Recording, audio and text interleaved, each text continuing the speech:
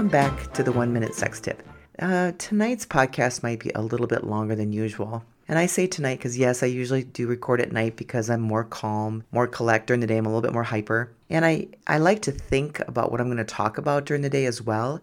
And that's what I want to talk to you about, something that happened today. I was in the parking lot and a woman pulled up next to me and she looked at me and I could see in her eyes that she was really exhausted. And I just sat in my car and I just watched her as she got out of the vehicle. And I noticed that she was extremely obese. And she went to the back seat and she pulled out this beautiful little baby. Absolutely beautiful. And she turned around and looked at me again. And I wanted to talk tonight about exhaustion and sex. Because a lot of us are in that place where we're really exhausted. And I want to speak to the woman who maybe goes to the shower and stays in the shower a few minutes longer to cry. Or the woman that hides herself in the bathroom just to shed an extra tear. You might be the one that is so tired that you just want to feel yourself again and you don't feel like yourself.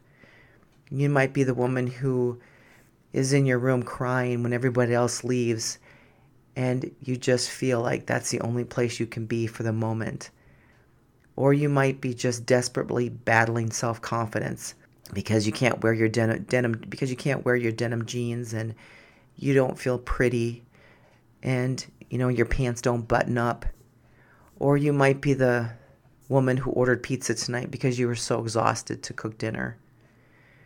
And you might be the woman that feels alone even though you have a partner. That's the woman I want to speak to tonight. And I understand what that feels like. And I know the pain and the hurt that goes along with that. But I want to tell you, because I'm older, and that's what's fun about doing this podcast, because I have a lot more experience than, say, someone in their 20s, 30s, or 40s. But I want you to know and reassure you that there is a season for everything. And I want to speak to you and tell you that you are worth a lot. You are extremely important, and you're wonderful just the way you are.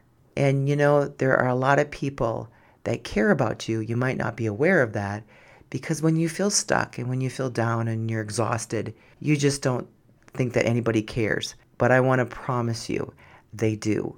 So just take some time. And I know this might be very difficult to do, but take some time for yourself, whatever that means for you. Everybody is so different, and it might be just taking a really long bath.